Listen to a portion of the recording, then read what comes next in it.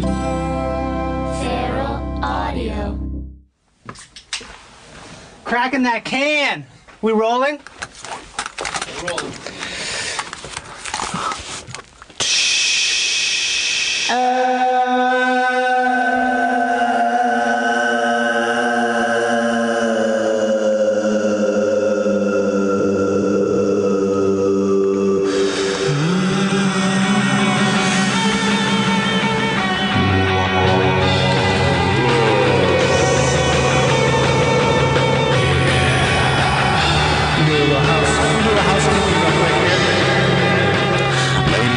Gentlemen, you're listening to Live to Tape here on the Feral Audio Network.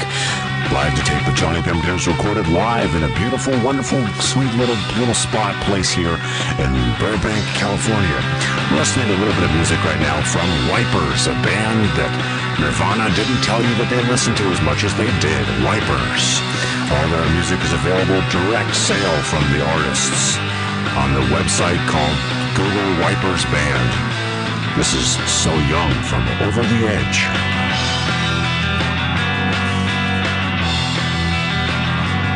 You got enough of That's enough of that. That's enough. We're listening to Live to Tape with Johnny Pemberton here on the Feral Audio Network. Please rate and review and subscribe. It's a triplicate done in succession.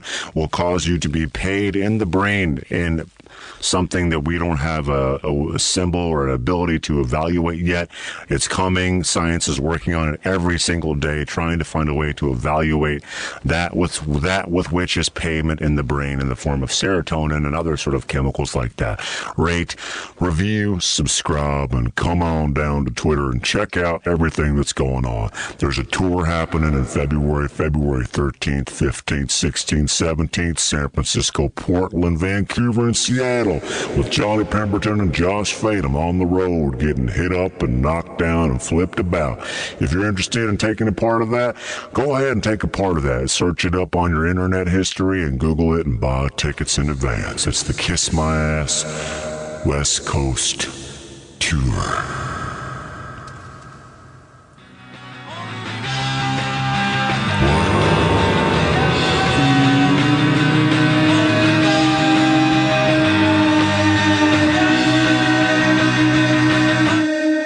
And now it begins. Guest. Hey, Shane. Hello. Welcome. Hi, how are you? You're a tall guy. That mic's kind of short for you, isn't it? Yes. You don't have to stoop. Can you adjust yourself? You got it? I can do things. Yeah. These are heavy-duty mic stands. Ooh. There you go. There, huh? Beauty, On top Clark. of it.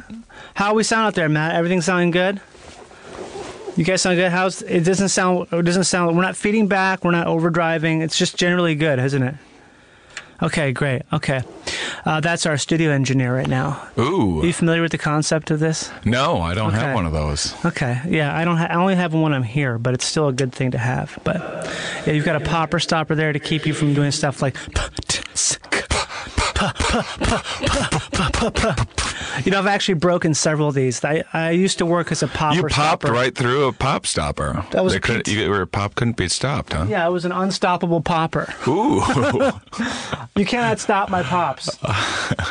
Top of the pops. I'm rolling off some of the mids and highs right now to give us a real beautiful tone. Oh, okay. I'm sort of what you call a tone Nazi. I would not know how to do any of the things that you're doing right now, and so you might be doing nothing at all, but it looks like magic to me. Small things, just to get it in that nice little perfect, the Rift Valley of sound, I call it. It's where the bonobos and the chimps separate, and we go forth in love.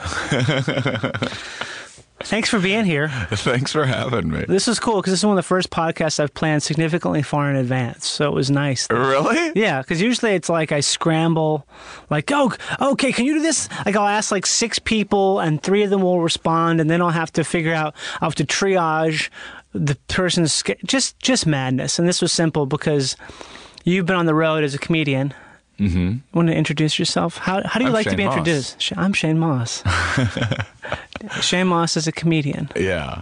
You've been on the road in this fucking mad dog schedule. Yes, I have. I started a tour last October called A Good Trip, and And from October until Christmas, it was basically a new city every day.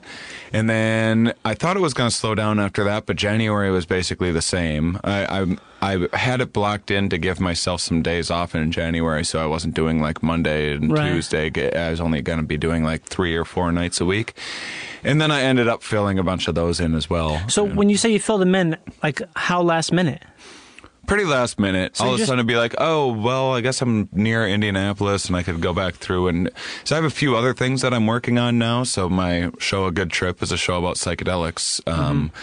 And I have it down. It's ready to be recorded for a special and blah, blah, blah. And so I'm now using the next part of this tour to fill in some other things to work on some of the other shows that I'm working on, which is doing my podcast, Here We Are, live in some places.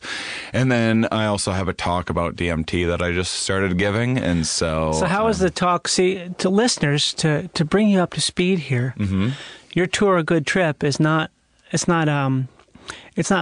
It's a metaphor about the use of psychedelic drugs. Yeah. As in tripping dog. Yeah, as in tripping dog. Bro. So it's about that. Yeah. And so your shows, they're sort of a mixture of things, right? It's not like you're going out. It's not just a stand-up show, is it? Yeah, but it's also not like a one-man show in the sense that I'm like not changing wigs and stuff like that. I don't have any like special like tech needs or there's no like stuff, which nothing wrong with any of that stuff. I'm just lazy and don't do any of it. So your writer's a stool, a microphone, and two waters? Yeah, well, usually a beer. But I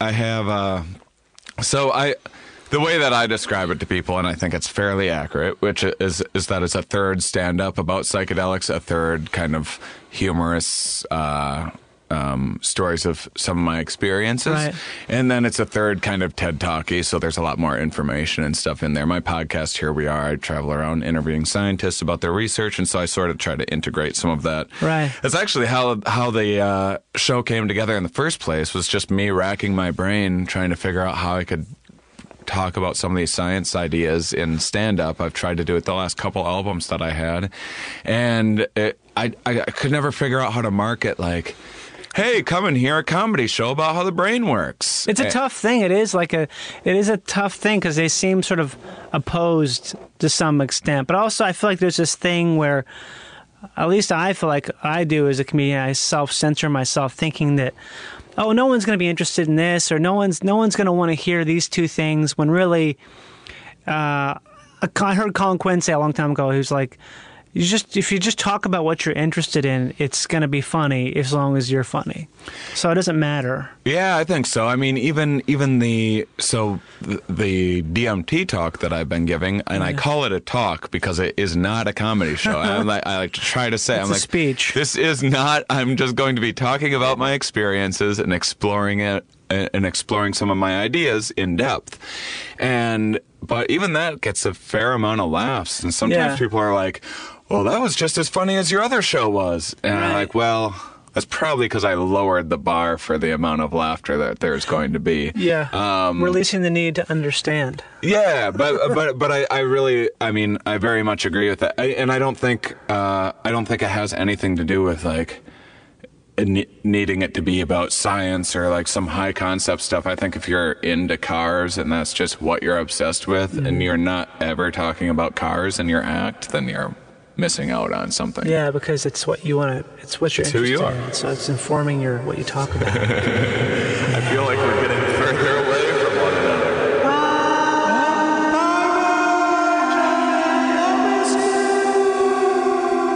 Oh, the gravitational field is turning around. I'm coming back up, I guess. I'm back up. Here I am. And I'm back. Here we are, back in the Vatican. It's so great to be here in the Vatican. La Popa, La Pio. Well, I guess that's my big question for you. I mean, is because you're from Wisconsin. Yeah. I'm from Minnesota. Oh, really? Yeah. Where? Rochester. Oh. Well, I have Where in family in Wisconsin? Rochester. You do? La Crosse, Wisconsin. La Crosse, that's so close. It's like That's 45 minutes away. La Crosse is closer to Rochester than most places How old in are you? Minnesota. I'm 35. 35? I'm Yeah. 36, almost 37. Yeah. Oh, man. Did you ever go to Island Fireworks? Island Fire? I bet I have. Yeah. That's right, like right off the interstate. It's right off. It's right by Red Wing, I think. It's it's yeah. where we Minnesotans would go to get fireworks. Yeah. So they were illegal. So that's crazy. There La was Crosse. always little places that you Yeah. could go, these underground places to Oh, get really? bottle rockets. And This place was above ground. I found out about it because the people who used to live in our house had a brochure from like the 70s from them, and they turned out to still be there. And it was like I begged to go into fireworks, and we got some fireworks. It felt like my first drug deal when actually it was totally above board. Really. Yeah, I mean, I think for young Midwestern men, Yeah. fireworks are just like a really big part of our lives. Yeah, I feel like it's replacement for everything else. It's replacement for drugs, drinking, and sex. 'Cause Yeah. I wasn't doing any of that at Right. the age of like 14. That's for sure. right. Yeah. So you grew up there, and you, I guess what I'm getting at or want to get at is like, you have like this, you've taken like this pretty intense psychedelic journey. You've really gotten into DMT and all these things like that. What did you remember a first time in your life when this was something that sort of peaked up? Like you saw something like that, like, oh, I'm interested in this. Or remember like what made you interested in altered states? I mean, when I was younger, having a very kind of wholesome Midwestern Yeah. upbringing, and I was raised Catholic, and Me too. had to Jesus Christ, Shane. go to church every Sunday and Yeah. do the Wednesday CCD thing, and CCD, tell listeners what that is. that's like Sunday school on a Wednesday What does night. it stand for? It stands for something like Christian Catholic Development or something like that. Yeah, I don't even know what CCD CCD. stands for. That's how little I paid Yeah, attention. I fucking hated CCD. and then that also translated to being very kind of censored in anything that you could talk about or Right. say, you know, and so I was just always looking for escapes and like always getting into trouble. And then I think I smoked weed for the first time when I was like toward the just before 16 years old, I think, Okay. or maybe I was 16. I think I was and about the then same age, probably. Mushrooms came shortly after that. Me Acid too. came shortly after that. And I always loved those things. It was Right. just like it was only limited by how much I could access them, basically. But Yeah. I would do all of the mushrooms and acid that I could find. But I always liked mushrooms way more. Yeah. And so, but that's still only like, I don't know, 5 to maybe on a year where, like if I tripped 10 times in a year, that would be a high amount, I would Okay, say. yeah. And I've probably kept that consistent throughout my life. The only limiting factor has been just girlfriends that were averse to Really? it and didn't understand it, and I didn't know how to articulate it back then. Right. And It's funny how you look back on stuff. Like I always look back on stuff and think about how I didn't defend my opinions just because I didn't know how. Because sometimes you forget, like, it's okay just to like something because you like it. You don't have to have like some sort of a laid out lawyer legal reason. Like, here's why. You would be shocked how many people, when people ask me what the crowd is like for my psychedelic show, it's pretty like normal people, but one thing that I get very consistently is someone who brings their significant other that has never done it, and they've been trying to, like, they don't know how to get through to them. Right. Like I probably was like 10 years ago or so. And that's actually one of my favorite. Is a lot of times that person will come up afterwards, and I've been like, I never wanted to do this. I finally kind of understand what it's about now. But yeah, I had. I always had. I've been a comic for 13 years, and I always had some psychedelic material here and there that I could just never use in a regular comedy club. You couldn't? setting. Why not? I can use about 5 minutes of it. Yeah. After 5 minutes. 10 if they're like a real cool audience. Yeah. After that, like people just be like, "Is this what is the?" like, I think just so many people haven't done psychedelics, or they have, even if they did them once when they're in college or whatever, just think you're like a crazy person. Right. You know? Like a drug addict. Yeah, yeah. Which is, psychedelics are about the least addictive thing on earth. Exactly. It's like no one's like anti-addictive. Actually. Yeah, they really very much are. They're nerve-wracking, even for someone like me to do. And then I started smoking DMT about 4 years ago. Okay. And which is one of the most intense psychedelic experiences that you can ever take part in. And I just kind of got obsessed with it because I was like, well, what the hell is going on there? Everything else, I kind of had some interesting kind of neuroscience ideas about what was happening. Right. And so I just kind of got obsessed with figuring it out. Because DMT is, I've never done it before. It's one of the, I think it's the only psychedelic I haven't tried. Oh, there's a lot out there. There's a ton out there that I've never done. I guess But of the big majors. ones are like mushrooms and LSD and MDMA are like the big three. And MDMA, otherwise ecstasy or whatever, is barely a psychedelic if you ask me. I feel like it's more psychedelic than people make it out to be, but it's like in the middle. Yeah. Like when people who do a lot of it don't realize, like, you're doing a psychedelic drug. Mm-hmm. You're not. It's not like speed or something. It's got a little speed in there. It does. It depends on what you get. Yeah. Get your drug testing kits. MDA, have you done MDA? Is that sassafras? Yes. Yeah, I have. It's the first thing I did, actually, because I really wanted to try the precursor as opposed to the latter thing. Yeah. I found that to be a pretty psychedelic. That's way more psychedelic and less speedy. I love that. That stuff is good. It's very, I feel like that's what it is meant to be. That's like what it's supposed to be. It's, I've taken it with, like my significant other before and everything and lots of, and I just don't want to say too much, but I've taken it with girls. I don't want to throw anyone under the bus. That doesn't want people to know that they do drugs. Yeah. But I've taken it with girls before and have had it be like an incredibly beneficial thing for our relationship. Yeah. And kind of we're able to share a few of the problems we've been having or some in like this way that we're able to like forgive each other and whatnot. And well, MDMA used to be used in relationship counseling. Right, that's what it was. Yeah, I think that's overlooked a lot now. Is people they take it with this idea that it's purely a fun, crazy thing, when actually it's something that's really powerful. And maybe you do want to only do it in a place that's safe, and maybe you have some sort of guidance, not just going to a fucking amusement park and expecting it to just be that much more fun, because it's maybe not, because it might unlock things that are... It might be too damn much stimulus to do something like that as well. That's what happened I went with my girlfriend. We went to Disneyland, and she took it for the first time, and it was not good for her at all, because it was too much stuff. It was too many things. Yeah, you're confronted with so many things that seem innocuous, then they become like scary. Like, what's the guy, the candlestick character from Beauty and the Beast? Mm-hmm. That character is terrifying.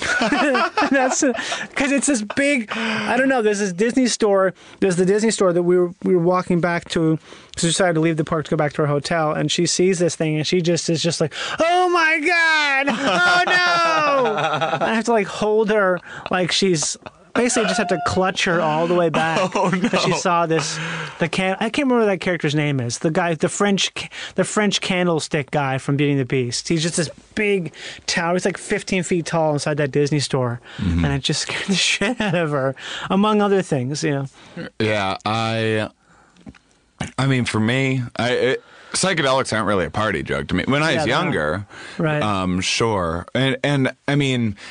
I'll say that to people, and I've heard people be like, yeah, but for some people, going to a concert or a music festival or whatever is like a spiritual experience when they're on. And I get that, and if that works out well for you, great. I just it's not what I use them for. Most of the time, if I'm doing a psychedelic, I'm probably by myself. Oh, really? And just sitting and writing and sorting out some things in my head. But yeah, once I got obsessed with DMT like 4 years ago, I just kind of, I just couldn't really stop thinking about it. I'm kind of past that phase now. Okay. I kind of processed what I needed to process, and not in the fact that, or in the sense that I needed to like smoke it all the time. Right. In the sense that I needed to sort out and like work and read and try to figure out what the hell it was that I was seeing. Yeah. And because it looks like different worlds and different dimensions and blah blah blah. And, So and this is after the first time you did it, it had a significant impact on you. yeah. Do you remember like aspects of it what aspects of it were so impactful? I mean, I smoked it, and then basically I landed in this like hologram computer chip city made out of codes that was talking to me, and it looked super familiar for some reason. It was talking to me clearer than I've ever understood anything in my life. So were you? Do you have your eyes closed at this point? Well, I did. Like so usually I use these. Mindfolds is just a company name of they're just eye masks, but these ones in particular have foam around the eyes, so you can have your eyes open within it, and the light's still blocked off. Right. I very much prefer that one. I feel like you can get deeper into it, and even if you, if you smoke enough, you're going to get there no matter what, if your eyes are open or not.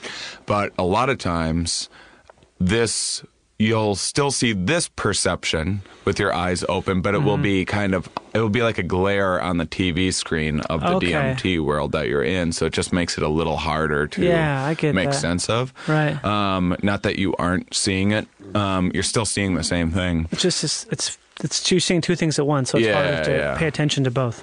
And after that, I was just like, what in the world? What? And for a while, I was like, was that real, or is this real? How can both this world and that world be real? Exactly. And I don't.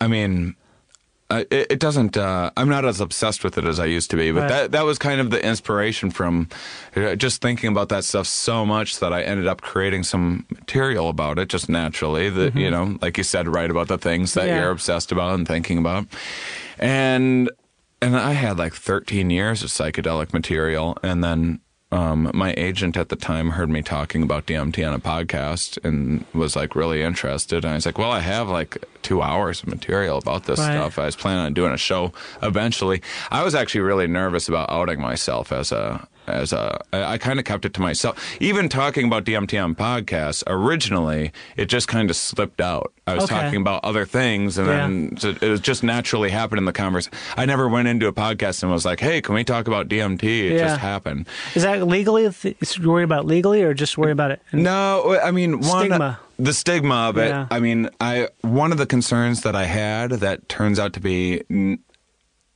definitely not that much of a concern as I thought it would, is that my science podcast, I have to get these professors all over the place who sometimes have to like worry about their reputations and whatnot. And it can be sometimes hard to get these people, and I don't want them to look at my site and be like, what is this guy, some sort of crazed druggie? Yeah. And then it turns out that most scientists or at least like psychologists and neuroscientists, the ones that I'm interested in talking to are like kind of get it. Right. They're not worried about being smeared. Yeah. And I have people that I talked with the neuroscientist once that I'm not going to say which one it was, but afterwards because something they said reminded me of something that I think about DMT. And then I told him about it, and he's like, actually, DMT is the reason why I'm a neuroscientist. I took it in college. I was going to be,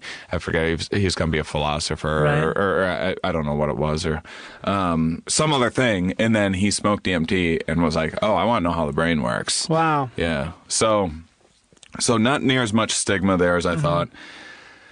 The family stuff is weird. Like, you mean with your family, like your parents? Yeah. You know, I have my not my brothers and sisters necessarily, or my brother and sister, but just my family and my extended family. More my extended family than anything. Really? I just don't give a shit what any of those people think about me. So I feel like I like to think that I don't. Oh, really? But I do a little bit. Oh. I mean, I just, like, my poor mother just worries so much about what other people's perception is all the time. Like, she basically lives her life through what she imagines other people are seeing in her. I think that's a pretty common baby boomer mentality, actually.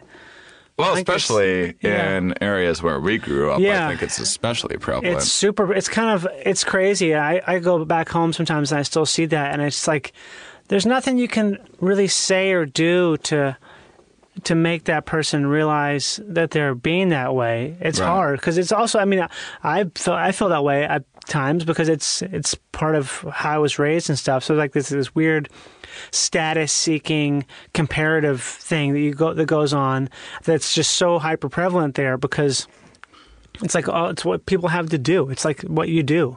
I mean, every human's evolved to have these some of these status-seeking things. Exactly. Yeah. But maybe I'm just saying this because I'm from there and I know it better, and so I just see it clearer. But it really just seems like it seems like small towns. But when you're in a smaller town and kind of everyone knows everybody sort of thing, and you're going to the same church and running into the same people, that's just going to naturally be a bigger part of your life. Is like, the slightest rumor gets spread about you, and now everyone in your little area, your little environment, and we all build things like that up way too much in our minds too, and it's the kind of thing where I always try to get her high. I've tried for years and years and years to get her high.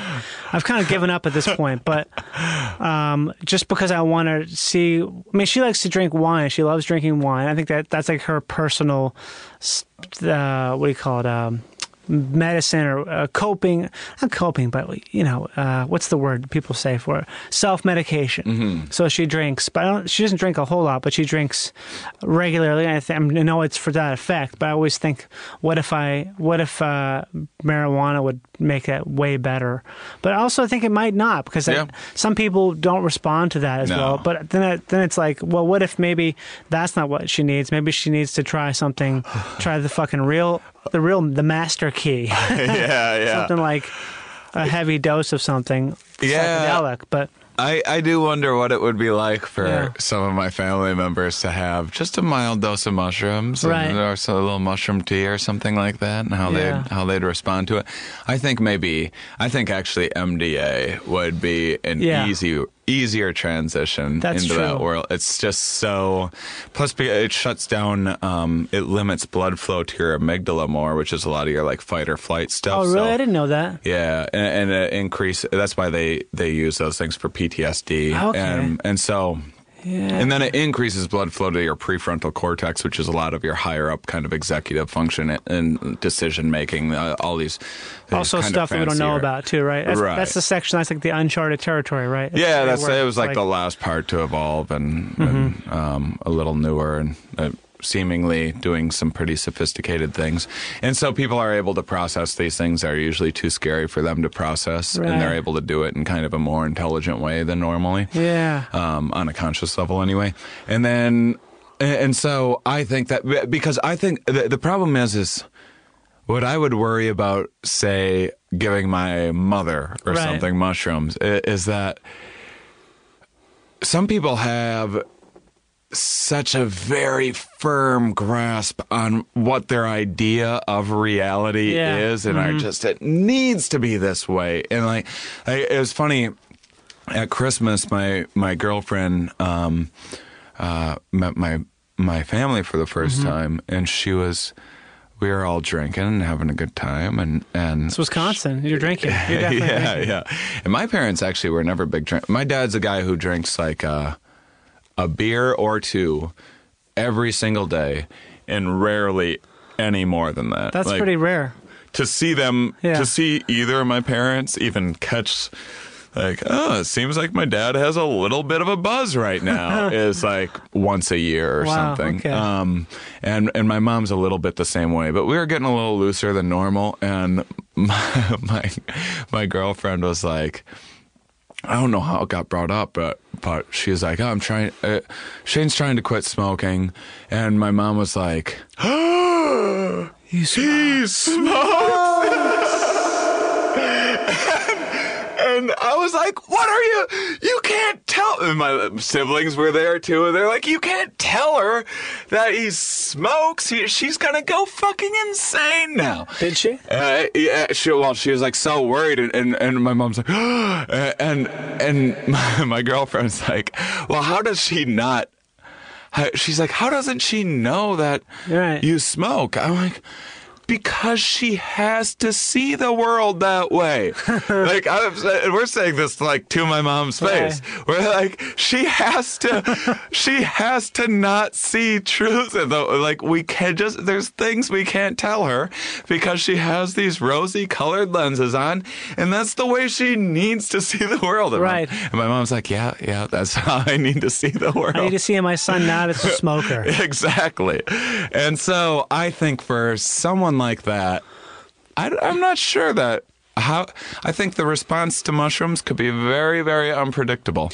Yeah, and then the tricky thing with psychedelics is I always tell people to start small and work their way up. Right. But then there's some things where if you have too little, sometimes you can just like get just enough to be confused, but not enough to actually get the benefit, like deep enough to push get like anything the out of the clarity. way. Yeah, that's it's a tough thing because you just can't. The dosage parameter is so different for everyone. Everything's so personal. It's hard to prescribe anything and expect a certain effect. I feel like that's the case with all medicine, like everything, even food, everything's so subjective to personal experience that there's nothing is an absolute at all, especially in terms of reactions to any type of drug. It'd be nice if with psychedelics that we had clearer guidelines. Yeah. Like I mean, some people can eat fast food every single day and never gain a pound, and other people can eat healthy all the time and still gain weight. Right. And there are these huge individual differences. But still we have like a sense of here's some good sorts of practices that seem to work overall for the general population. And there's not a whole lot of that with psychedelics. I think there's organizations like Dance Safe and a few other places out there that are like, look, we know people are going to be doing drugs. Yeah. At least give them the information so when they do the drugs, they'll have some guidelines because abstinence training doesn't work with sex education, drug doesn't work with education, drugs. nothing.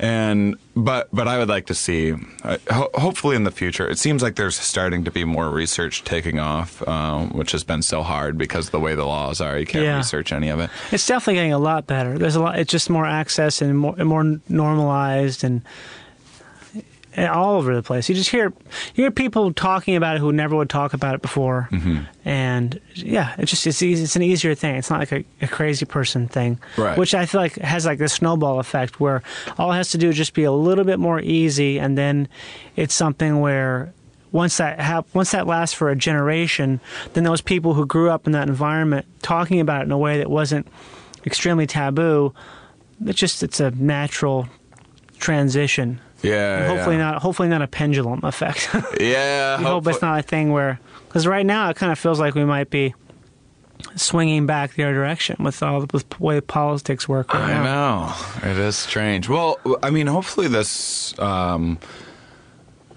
It also might be the case that this. No one really knows what this current administration is going to do as far as like drug war stuff. Yeah. It might be that they're just going to not make it any kind of priority or just hands off. To be honest, I'd be a little bit surprised if that were the case. Especially if you're trying to like ban science and get rid of education and all of that. You'd want to get rid of things that are enlightening people too. Yeah. I don't know, but it seems like right now it's still heading in a pretty nice direction, and it might be that there's going to be more demands for this stuff if there's a lot of people going through a lot of confusion and things right now. You know, what's interesting is a lot of these like small rural towns that we were surrounded by growing up are now falling apart from like meth and heroin because these are, places like where we grew up. There's all these wholesome people that kind of, would never think of themselves as someone that could do like some dumb bad drug or become a drug addict or whatever. I'll never do drugs. No. Don't do drugs. Never touch that. Well, but this doctor gave me this thing for my back, and it felt pretty good. And I was like, well, the doctor gave it to me. Yeah, so I just heck? What the hey, What the hey? Just take it. Kind of feels pretty good sometimes. It helps me get my work done. Helps me work. It's hard to get up on the those cold days. I do have a back pain, so pop that pill from the doctor, pick it up at the pharmacy, and go on into work at 5 a.m. And, I take it because I got to go to work. You got to go to work. So I'm taking it to work. I'm not doing machinery, like you say. So, well, it's kind of boring, those kind of average little tasks where you just kind of got to turn off the brain and you just got to hit a button here and there over and over again. It's a little repetitive. And, man, you have one of those things that the doctor gave me, and it's just like the day flies right by. It's like, sign me up for some overtime, and then you're paying for, you're helping out. You're working overtime now, and I'm helping out. I'm doing good work. It's got to have a strong back and a weak mind. That's what they always say. Work hard. Get your nose in the grindstone. Put some elbow grease in and get it done. Get on down there. Work it out. Don't complain about it. It's not cold. It's just nice. Well, then the doctor, he stopped giving me these pills because he was getting a little concerned. And I was like, no, I'm starting to go through a few of these withdrawals. And I was like, you got to kind of get it somewhere. And and this is becoming like a real problem in a lot of places. Especially Florida. Florida's fucking, oof, that shit's so scary. Because those drugs are all so addictive. They are incredibly addictive. Yeah, and then rural areas, too, like something like crystal meth has, if you're in a rural area that has like a lot of tree cover and a lot of open land, you can set up your labs pretty easily. You can cook. Yeah, you can cook. And then also... If you didn't know, everybody, you can cook. You can cook. You can cook. And there's some sort of agricultural chemical that's really good for making meth that they just have more access to. It's a fertilizer component. Yeah. They used to find those. I can't remember what it is. It's like, I think it's ammonium nitrate or something like that. They used to get there'd be white tanks fit out in the field, and the methies would go tap it. Yeah. Empty it out. They go out in the field and empty out that white tank and fill up a gas can and take it to their little meth shed and get some cooking done. Strip off the red vinyl coating of those Sudafed tablets and mash them up with a mortar and pestle. But actually, it's not a mortar and pestle. It's your hand and a rock. And you smash it, and you stop learning the difference between the hand and the rock. And when you stop learning the difference between the hand and the rock, that's when you know the meth is ready to be primed to put in the chemical bath inside an old cupcake baking sheet. And you cook it, and then you drink some diesel fuel, and then you wake up and it's ready to do the meth. That's how you make meth. That's how you make meth, That's how you make meth. In case you didn't know. And then so a lot of these areas are now having people that are getting addicted to this stuff, committing more crimes, and then also a lot of overdoses and stuff like that. So now these are areas that people used to think of as that's a problem for the inner city. Right. This is this wholesome area. Not no more. No more. That's neat. Now, even we have some crackheads now. Yeah. Look at this. But they're meth heads. They're not crackheads. They're not doing crack around here. No, they're just doing Sudafed. Just a little pick-me-up. And... Pick me up. And so, and so now these places are getting very vulnerable. Right. And when you feel very vulnerable, you get that much more scared of outsiders and that much more scared of new experiences, new ideas, new information. You get very focused on like lots of non-conscious levels. You might not even pick up on it, but once your neighbor's kids start dying or whatever it might be, very, very primitive kind of survival focus, and then you start wanting to like vote for more law and order, and you know, Right. now the threat must be these people in other countries and these different colored people, and it's the threats in your little That's an community. interesting thing. I've never heard someone tie that together, but it makes so much sense. Mm-hmm. Because all that stuff, everything's fear-based. Anything negative is always fear-based. And I guess you don't think about that, because there really is an epidemic in the country that, like with opiates and methamphetamine. They looked I feel like opiates is the big thing now. That's the thing that's on the rise, right? Yeah. That's Well, the thing where it's just the statistics are. I don't even know what they are, but every time I see one, it doesn't make sense to me. Like, how is that possible that many people? I don't know what it is, but how many people die, and it's just certain. I know certain places in Florida, the death rate for opiate pharmaceutical overdose is just insanity. It doesn't make any sense. Like how can that be possible? It's just a scheduled substance.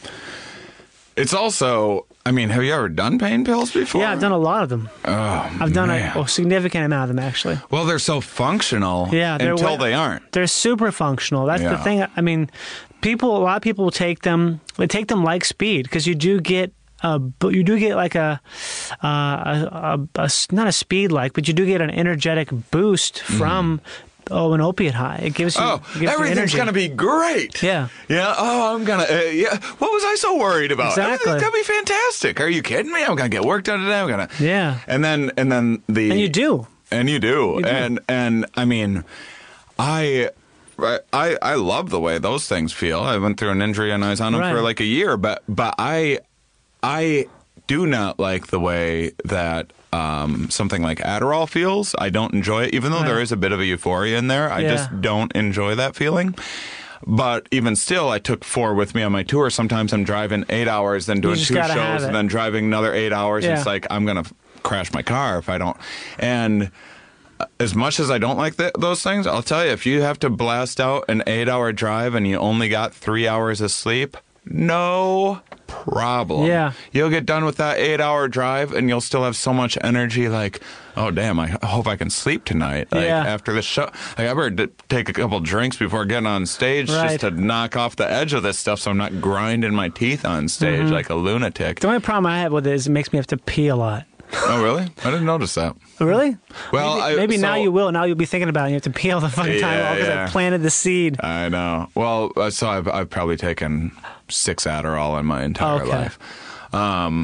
But yeah. So they actually, I saw something. They looked they looked at the areas that had the most like rural, kind of like white death, basically, and from over ODs and stuff like that. And those were the areas that ended up voting the most against marijuana and the most for Trump, because they're scared. That's all they are. They're scared because all they see their whole community collapsing, and are blaming. They don't know what's causing. They don't know it. what to They don't do, so they understand just what's causing it. It's an easy fix when someone presents you with an easy answer. You Yeah. just, oh, that's that. Yes. Yeah. When it's It's the outsiders that are causing all the trouble. It's not me. Actually what's in your community. yeah. So Hopefully, if people can start getting educated on this stuff, maybe people will open up to, say, something like even just legalizing CBDs in these areas or something like that for a replacement for painkillers. Oh, just definitely. to help with some of the addiction problems would be interesting to see. And that's what I think psychedelics could really eventually start breaking some of their addictions, helping people understand a little bit more about themselves.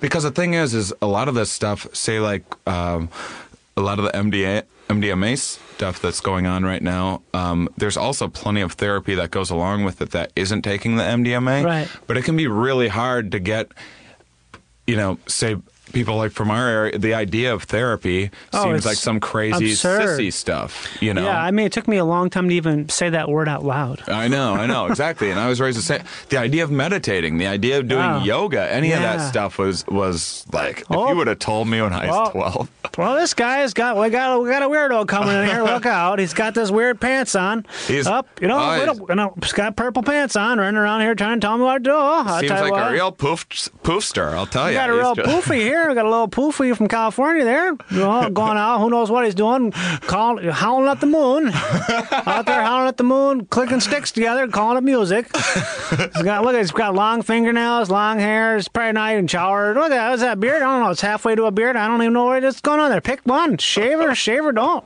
Where are you? Is it winter or summer? This guy doesn't know what's up or down. That's what happens. You live in that weather, live in that sunshine, is bakes your brain, makes you think everything's going to be okay. And then next thing you know, start thinking your toes God and start talking to your feet when you're in the bathtub. No, me, I take a shower. I don't do it. No time for baths around here. We got the water. All those fruity dudes out there in L.A. bankrupting the water supply, they're all taking baths, doing yoga in the bathtub, clipping their nails on one foot and leaving them along on the other. What's going on here? Get out of town. Don't come around here with your fruity toots. Take that fruitcake and put it back where you got it. We don't want none of that around here. We got enough fruitcake here with Aunt Deb. She's a crazy one already. We got enough weirdo stuff for her. She's a crazy old bag. I like the Midwestern character that takes a really hard stance on facial hair. Yeah. Do you have it or don't you? Pick one. What is this? Ulysses S. Grant's dead for a reason. Chester Garfield, all those guys are gone.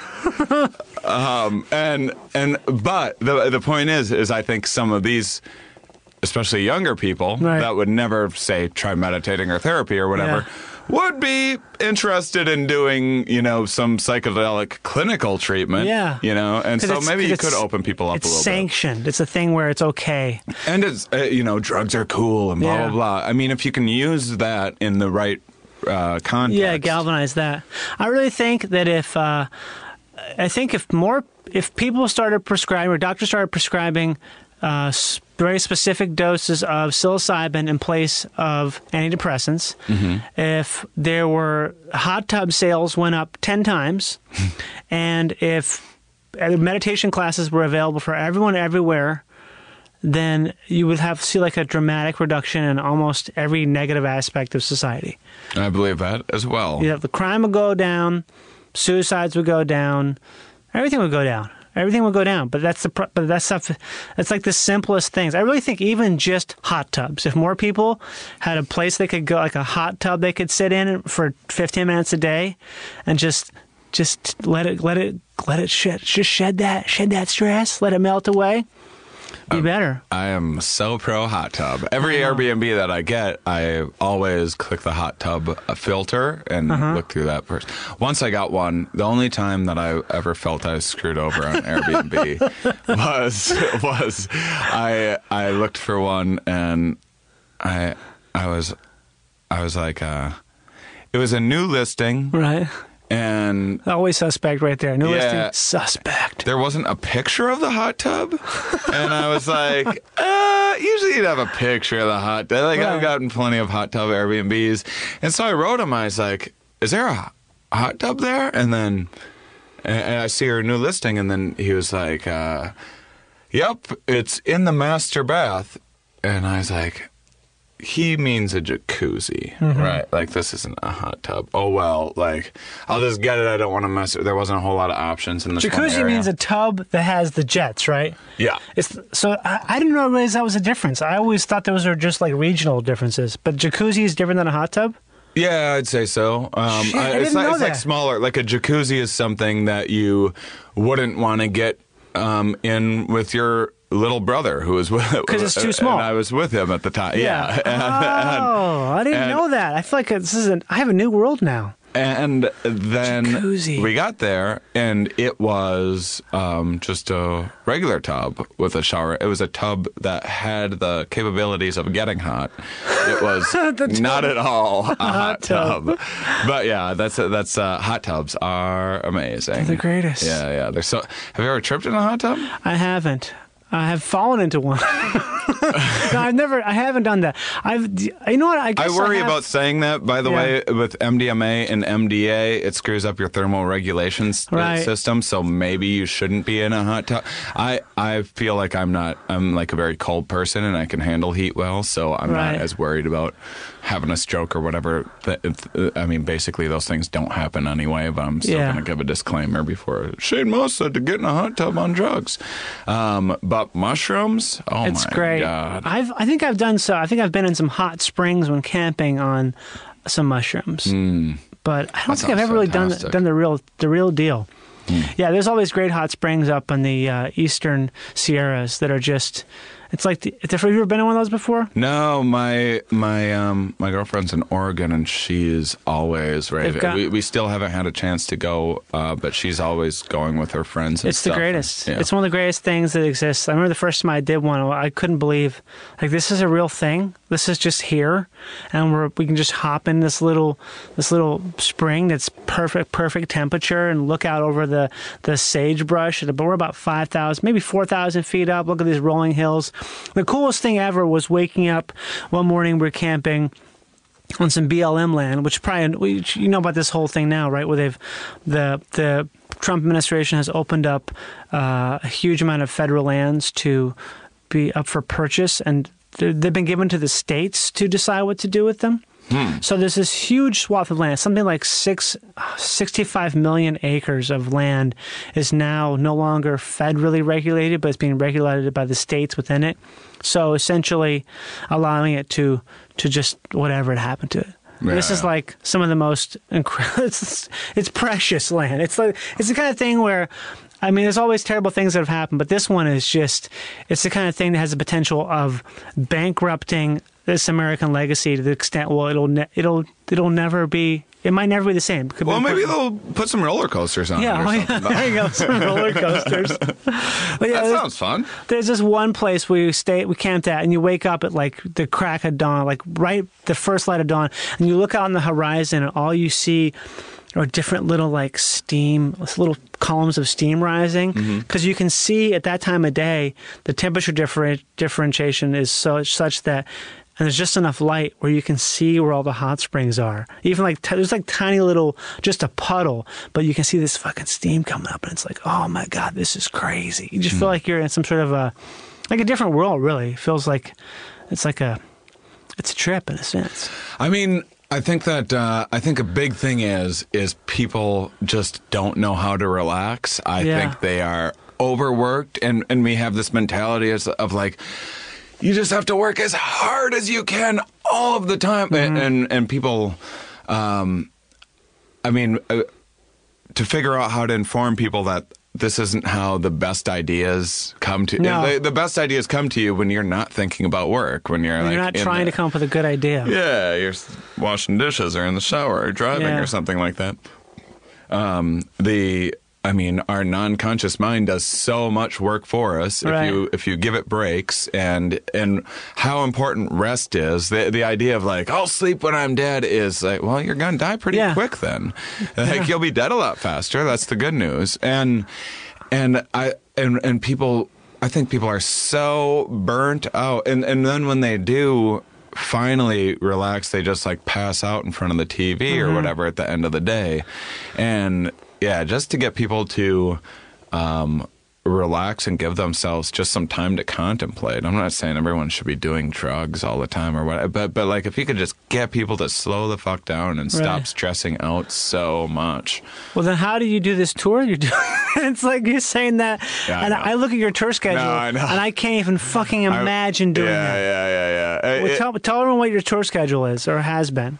Yeah, pretty much a new city every night for the last few months. How do you do that, I have been though? pretty worn down. I'm pushing it. One, I absolutely love this tour, and so I just have, when you're passionate and enthusiastic and enjoying it, you just have more energy. A lot of it, so just driving and getting to the gig, which my average drive is, let's say, 3.5 hours a day. I have a 4-hour cap now. At my age, I'm like, well, actually 6. 6 is my hard cap. 4 is the cap ideal, and 2.5 is what I would like it to be. Yeah, well, sometimes I'll do like a 6, but then the next day will be like an 1.5 or 2 hour drive or something. So it balances out. But I'd say the average is maybe 3.5 hours. Okay. So I can not. A 3.5 hour drive is I listen to an audiobook and have my voice recorder going and make a couple business calls here and there, and on Bluetooth, of course, and then at the end of it, and then I have to, well, I do have to get to the show about 2 hours ahead of time to set up. Like, I have more merch than most bands do. And then, really? Yeah. I hadn't sold merch for like 3 years until this tour. And now I just have like, I have stuff that it's actually cool. I've sold like really shitty things before that are so embarrassing. And I still don't necessarily like doing it, but it's at least stuff that I like doing. It makes money. Yeah, and it's also like, I have this adult coloring book based on my act. Oh, cool. That is like, I'm like, this is just a cool idea that I came up with and had someone make for me. So anyway, that cuts into my time, and then selling it and like having to stick around for 2 hours. You sell it personally, right? I do, and then I have to. So that if I was just doing the show without dealing with the merch stuff, that would be another thing. So the show with the merch and everything, if there's just one show, that's a 6-hour day, but it's not. But I like performing, and I like meeting people afterwards. Really, just the setting it up and taking it down is a little bit of a pain. So now that's like a 3.5-hour drive, 6 hours of work. That's not that bad. Mm-hmm. And then, but some of it can be a pain in the ass with, figuring out the hotel situation and everything like that. I'm usually putting myself up somewhere. And then the only thing that I'm falling behind on is the incredible amount of like emailing and stuff like that I have to do. I represent myself now too, and I'm also extending the tour, and that takes a lot of time. Yeah. That's the only thing that I get worn down on. Everything else, not a big deal at all, actually. You don't find it difficult to be sleeping in different places? Because I find it hard. For me, it's like a thing where, one, I get exhausted from having to look in a lot of new people's eyes and faces. I find it to be like a thing where it's exhausting because you're interacting with someone else. Mm-hmm. And also just the idea of sleeping someplace new. There's like some part of my brain that just that takes a night or two at some place to be comfortable. Mm-hmm. But you're just like on this road mentality, right? Where you don't even think about it. It's like being a pirate or something. Where you're just sort of, you get to the hotel. Yeah, I'm just a pirate, basically. You just don't. You said pilot? No, pirate. Oh, but I guess like a pilot and a pirate kind of similar. Yeah. They're both travelers. They're both rugged individualists, right? I have zero problem sleeping ever, anywhere, anytime. So I've never had trouble with that. Meeting people afterwards, how I've spent the majority of my career doing a show and then having people come up and be like, "Hey, nice job. See you later." And it's like a little awkward and whatnot. Or some people like just completely trying to avoid eye contact with you. Because they don't like it. That's a fucking crazy thing, man. Or they don't want to like. If they say hi, then they gotta like buy something from you. They feel like, or whatever it is. But and you don't know which one it is. You can't know. You just can't know. But this tour is just something very different. Where people, if I let them, people would want to hang out for like 2 hours afterwards, just sharing their experiences with me and asking me things. And I just enjoy that way more than all of the other times throughout my career. Yeah. And so I can make the energy for it because I'm actually like having a good time. Because you get energy from it as opposed to being drained by it. Yeah.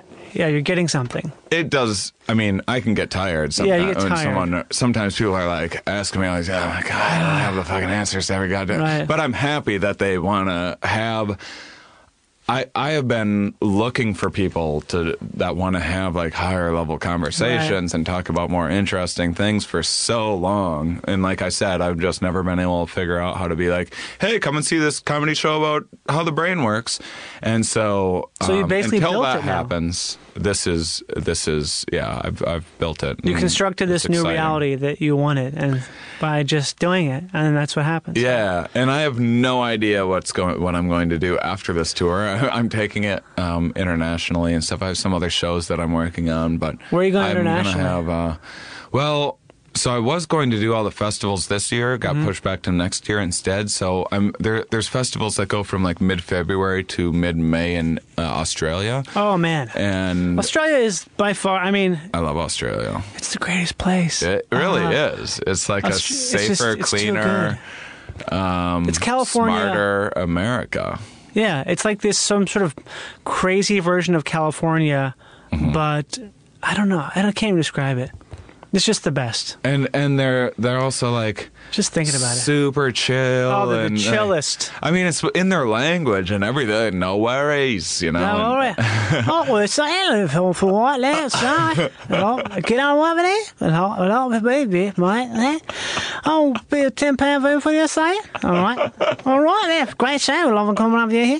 And we'll stick around for what more we're going to see there. Just love it. It's a wonderful thing to do. All right, we're going to say there. I'll be around for some time. Driving out there, love it. I say that. They're just so happy too, and they're always in like good moods. It seems, and I love it. It's a cool place. And also, they have like this base level. Everything's organic. Everything at base level's organic. McDonald's is organic, grass-fed meat. It's crazy. It's more expensive, but it's so good. Yeah. I was only there for 10 days. I went with Duncan opening for him on his tour in Australia. It was just, and that was just for a very short period of time. Like 10 days is not that. We did like 7 cities, so it's not a whole lot of time. But that's what I'm planning on to do this year. So the people that are putting those festivals together for me for next year are trying to line up just a small tour this year to get a feel for how well the show's going to do in particular markets, so we know how big of a room to get for these festivals. And I haven't started working on this yet, but I'm definitely going to do a Canadian tour sometime this year, and then I'm hoping to do a UK one as well. I just haven't had time to line up everything and reach out to promoters. And you have time to do like the most work ever. You have time to do like the most complicated work. That's actually any tour I've ever planned has just been okay. Here we go. Let's sit down for 3 hours and not stop doing clicking and text and email and call and leave a message, and here's the information, here's this date. Oh, what day are we flying? We're landing here. We'll fly out then. Okay, we're going to fly out then, so you're going to land here. So this time, what's the capacity? It's just like all these numbers and shit. It's so complicated. A million things. So that's the stuff that I'm definitely falling behind on. That is definitely, when I am worn down, it's because I force myself to put in that 3 hours of work or whatever, because I'm just so far behind on everything. But I have a few. In February, I have a little bit of time off here and there just so I can get caught up on all that and extend everything, because I'm also extending my U.S. tour, which was originally going to be like 60 cities, and it was 80. Now it's at like 95, but it'll be like 120 when everything's 120 cities. Pretty easily, yeah. I'd say at least that.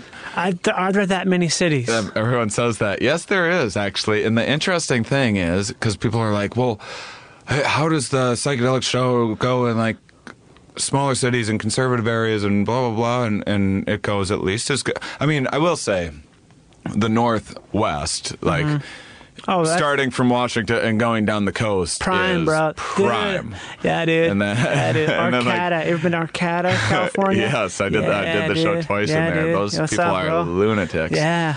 And trim. You know, like Denver, Austin, Asheville, Madison, those sorts of things. But a lot of these smaller cities are like just so hungry for it. We were talking a little bit about this before the podcast. How the hipsters there, they have to out-hip everyone else because they feel so much. They're so scared of being aligned with the masses of ignorant rednecks that they go the extra mile to be, yo man, I know what's up. Like it's like a wink. They're wearing a wink. And they don't get that stuff. Oh yeah, as much as they'd want to, and the other thing, the only other thing is when you're planning it, the things that you don't schedule. You're like, okay, I have enough time to do this, and then your brain. I don't know if I was just overly optimistic, but you forget that things go wrong all the time. I had 3 flat tires on the tour so far. 2 of them weren't that big of a deal because I had a tire pump, could just pump it, get it to a tire shop, fix the leak. One of them blew out. That was a bigger deal. I had to change a tire. Didn't have time. I had one where my car got broke into. Shit. I had to, and they busted out the window, and then I had to. This is your car. You're driving your car? Yeah. What kind of car you got? What's the? Well, I just gave it away, but it's a Hyundai Elantra 08. So this Hyundai. I just gave it away 2 days ago. Really gave it away? Yeah. Really? I wanted to donate it. Yeah. To an organization to help out, and because I was leaving in Detroit, and I was like, that area could. The car has like 180,000 miles on it, and it just needs some work. It runs fine, but it needs probably $1,500 of work to like really get up to speed. It's just not worth that, and And then I was going to donate, and I realized all these organizations, as I was doing research, like they just sell the car off and then use whatever money or whatever. And to sell my car off, it's not worth that much. I just wanted to get it to somebody, and so I just put an ad on, not an ad, I just posted on Facebook. I was like, does anyone want this car in Detroit? That's like someone took it down and out or whatever. And someone took it. But I have. How'd you get home? You flew back? Yeah, I flew back. So now what are you going to do? Now I fly and I rent cars everywhere. Okay. And then once I get settled and reassess everything, I'm thinking after my international tour next year, I want to buy a van and then do a similar tour to this, but line it up better so I'm only in areas with nice, not to sleep in, just to like take naps once in a while. When we're talking about having to do these 4-hour drives, I would love to. You come up with a great idea when you're driving. Voice recorders are great and everything, but it would be nice to just pull over in a rest area, have a little desk and back, and just write for 20 minutes, meditate for 10 minutes. With the car, even just to rest my eyes for 20 minutes, like my seat wouldn't even recline because it's so packed full of shit. But yeah, I had my car broke into, and then I had to tape up the window because no one had a window in Wichita where I was. Wichita. Fucking It's like Trains, Planes, and Automobiles, that part in that movie, remember?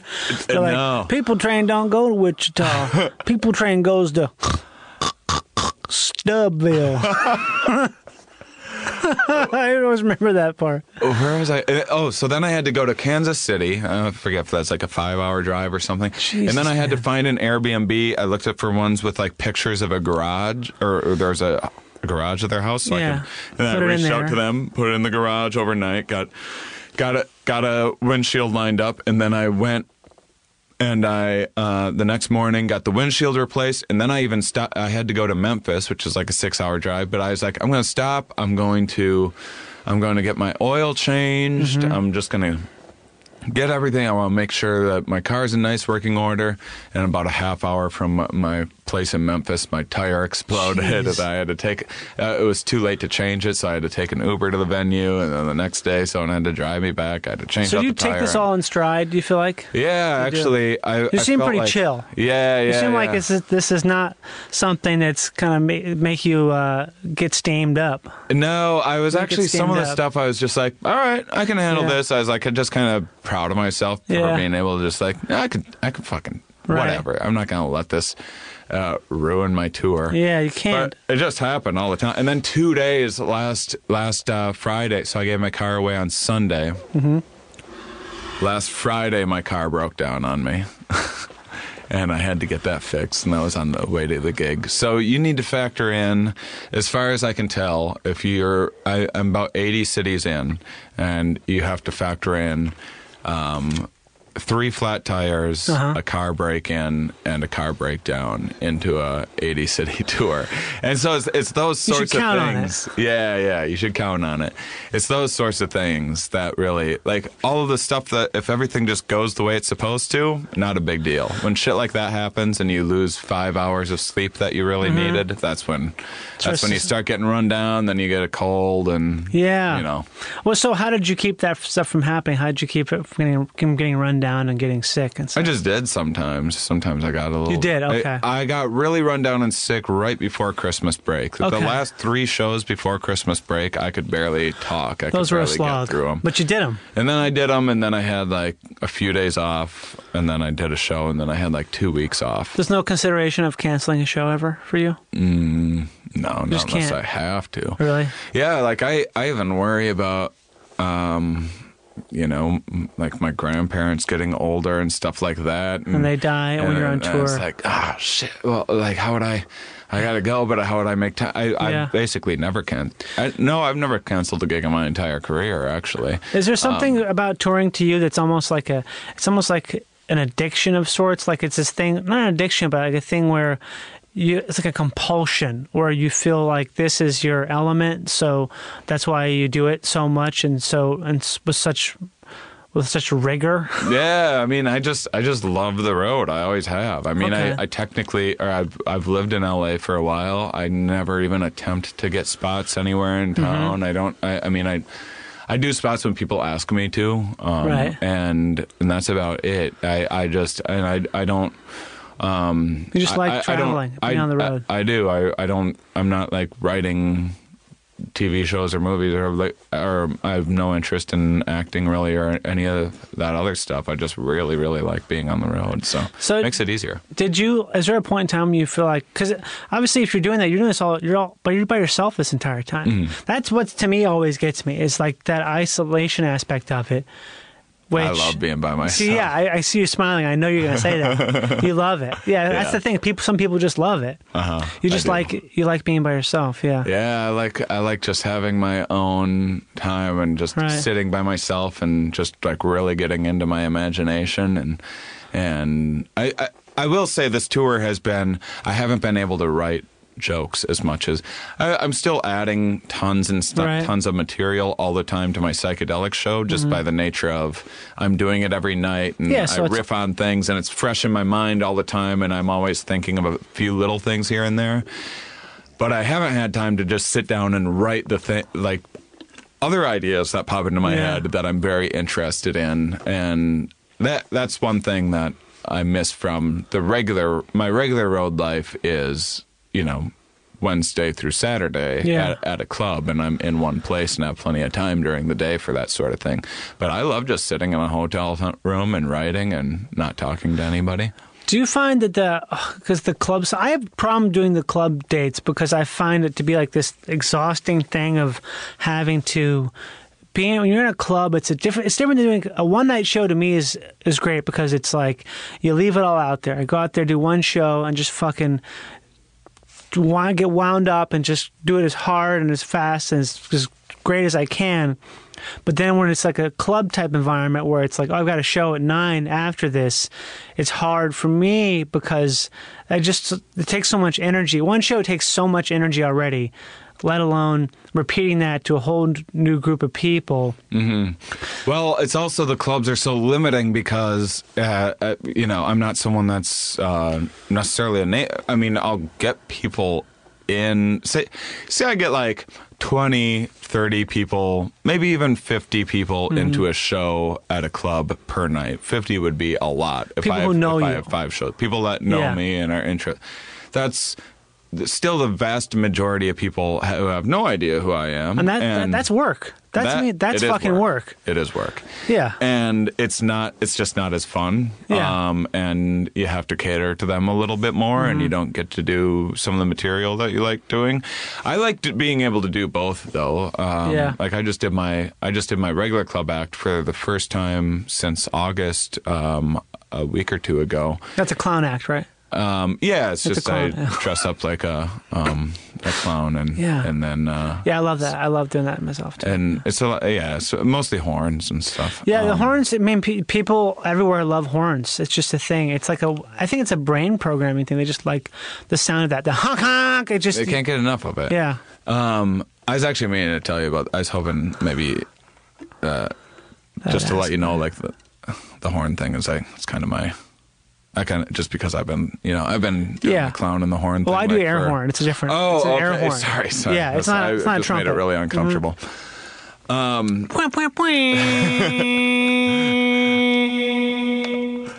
Yeah. It was definitely fun to dust off my old club act, which is just funny stories that don't mean anything to me. Yeah. They're just funny, and that's it. And fun for the sake of it. And that was fun to do 1 week, when I haven't done it in a long time. But when I'm, which was most of my career, when I was doing this week after week, and that wears you down when you aren't passionate about it and you don't like doing it that much. Yeah, it's definitely, it's just so, I find it, I decided I just don't want to do it anymore because I have no... I'm trying to stay out of clubs as much as, I do like, now when I do clubs, it's usually the best clubs and I'm doing it on an off night. When people are, no one is showing up by accident. Right, yeah, no one's showing up because they heard it on the fucking radio or they got flyer. I keep thinking it'd be fun to do a tour, like maybe a 5-show tour that is off nights that I want to have it be so everyone in the audience doesn't know me. So purely papered, and it's basically a tour that's engineered where every show is a bombing show. Wouldn't that be funny to tape it? To do every show to a room full of people who got free tickets and they don't know who I am and they immediately hate me, and just to see what it'll be like to bomb and just like to be like drowning for almost an hour on stage for a couple shows. I mean, you don't need to line up a tour to do that. Well, maybe like you will three bomb. shows. There's gonna be times when. But I want to set it up so it's just like, I had this one show. It was at a Funny Bone, I think, in Pittsburgh or someplace around there, and it was in those new office park places where they have like the Barnes and Noble and a Starbucks and a movie theater, and everything's made of fucking cardboard, and it's just got slapped together because it's like right outside of an area, so you have to drive there. It's one of those fucking shitty. They have like little very cookie cutter kind of. Cookie cutter, they have little fucking trash, little shit trees that you could break off with your hands. Just like that kind of crap. It was like a Walmart parking lot. I did a show there. It was on an off night for some tour. It was like a sponsored tour, and it was just the worst. But it was kind of great because it was so bad that I was like reveling in the terror of it. It was just this thing where you're looking at this. Like all these people, you're all terrible people here. You're all just the worst. You're interrupting me. You're talking to me while I'm on stage. Like, it's just so bad. But even though I had this terrible set, I felt great afterwards, just because, I don't know, something about that, something about a terrible set that you sort of look at as being that and nothing more. Yeah. How that's better than having sort of a mediocre to good set. Yeah, I mean, you can have sets so bad that it's like art, you know? Yeah, where I just like, we just start just digging deeper. Like, how deep can this fucking go? Like, help me. Bring a shovel to the show, and we'll destroy this place. Make sure I'll never get asked back. Yeah, that's fucking weird. Yeah. I it's been a little while since I've bombed that hard, but that's only because I will start catering to the crowd to get myself out of it.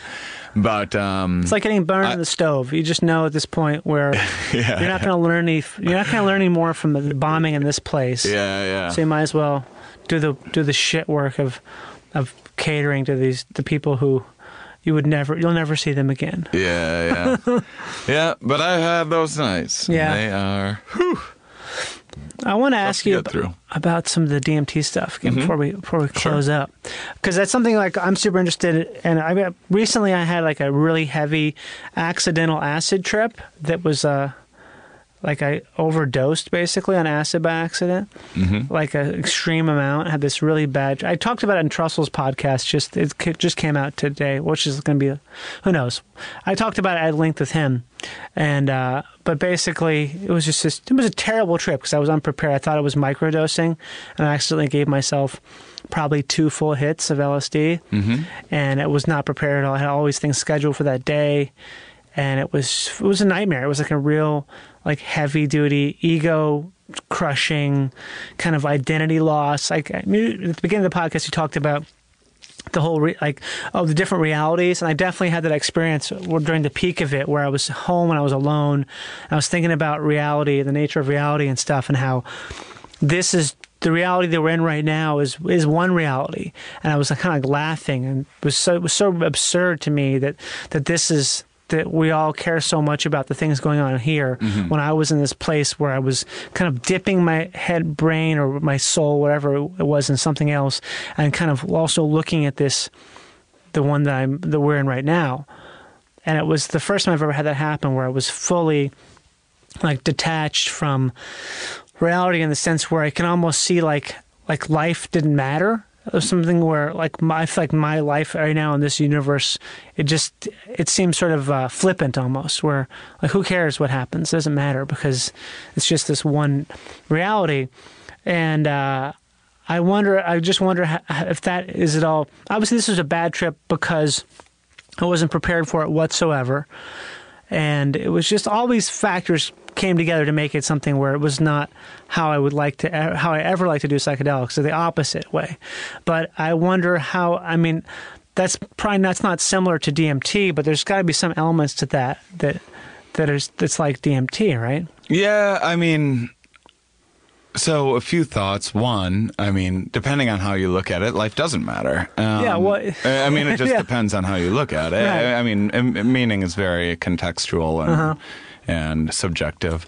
But sometimes, so one thing that psychedelics can do, I'm trying to think of.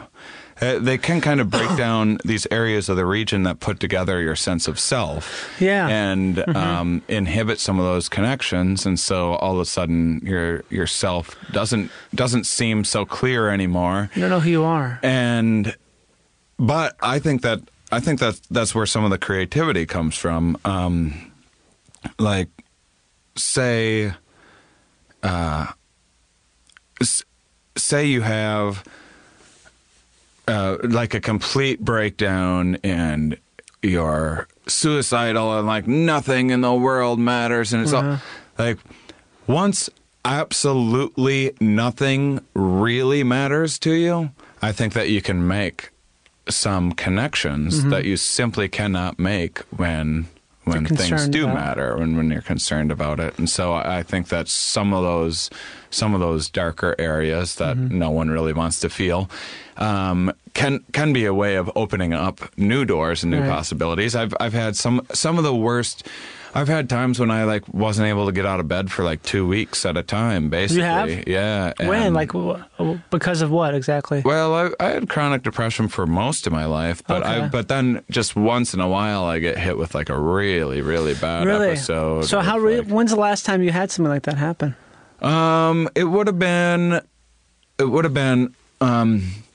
So I about almost 3 years ago now, and I broke my feet, and then I was on crutches for a year, and I went through some things, and it was fine. It didn't matter. I was handling it really, really well. This is a pretty severe accident. Yeah, physical accident. And like I got a lot of material out of it, and talked about it endlessly on podcasts, and was able to which is a form of therapy, and I was able to process it, and then at the end of it, I was on a cane. After I moved, I finally got off crutches, and I was on a cane, and I was all excited. It was like light at the end of the tunnel. And then I thought wrongly, after a little while, that I was like, oh no, this might be, maybe my foot's not going to get any better than this. Right. And maybe it's going to be this painful every single day for the rest of my life. Right.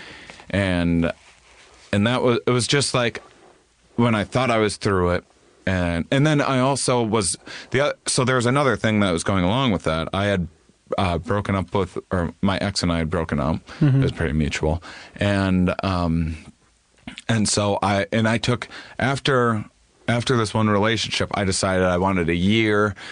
0 relationships, zero sex, 0 anything. I'm not going to think about women. I'm not even going to check women out, nothing. And I did that. And so after that, and it was like the clearest my head's ever been in my life.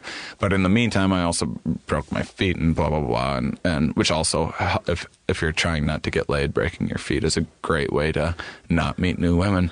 I thought you were about to say the opposite. Oh, no. Okay. Because you can't be out and about. I always thought there's this sympathy thing. It's like carrying around a puppy or something. No. Oh, really? Okay. Well, there's actually some interesting evolutionary psychology stuff about how our non-conscious can't recognize things like temporary conditions. They don't know, like there's a part of your non-conscious that can see something like that and doesn't know if it's a genetic defect. So they think you're like lame, so you just want to stay away from them because you don't want to procreate. Yeah, it's unfortunate and dark. But so at the same time, I had just started trying to like get back into dating again, and I think I had like. It wasn't going that well. I had some really awkward moments because I'd had nothing but long-term relationships with ladies, and I had never really done a ton of dating in the first place. Yeah. And so anyhow, it was just like not going well, and then I just had this full-on mental breakdown where I just could not. I mean, I could get up and do a show if I had to, but other than that, I was like, if I didn't have a show, I would just lay in bed. It was a little bit slower of a time for me too, and I didn't shower for like 4 or 5 days at a time, so and was ordering food and like barely able to, like I could barely get out of bed to like go to the bathroom. And then from that, I came up with some of the best ideas of my life, and I figured out so many things because I was able to get into. I often feel like I need to kind of hit these like rock bottom moments to come up with these incredible ideas that I just can't foresee any other way. So, but you didn't say exactly what threw you into that place. Was anything particularly like a precursor to that, or just sort of kind of came out of nowhere? I think one, I just struggled with depression normally. Actually, it kind of went away shortly after that. Really? It hasn't really come back, but just the idea of thinking, I was like, okay, great. Now I'm going to get back on my feet. I'm going to be doing well again. And then I thought maybe I was going to be in pain for the rest of my life. Oh, so it just sort of hit you, the realization of it. Yeah. But so you said when you were in bed and super depressed, what was the stuff that got you out of it? Like just finally creating some new ideas and kind of thinking of some different directions. When you say idea, you mean like an invention? I built a time machine. I found a new sort of way to serve coffee. For example, this this show that I'm doing, right, and figuring it out and how to market it and everything else was something that all clicked into place at that time, and I got really excited. And then a few other projects that I'm still working on and ideas for my podcast that have since helped my podcast take off quite a bit, and so I just kind of figured it out. It was just a lot of.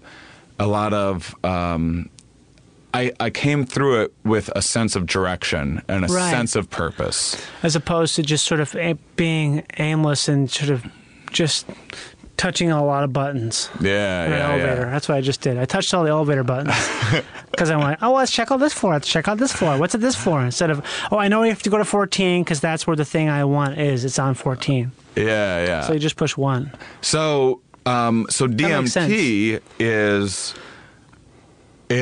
can do the same thing. I mean, minus the depression, but just the idea of breaking down every possibility you had previously thought, right, because you have to be like, what in the world was that I just saw that's unlike anything I've ever seen in my entire life?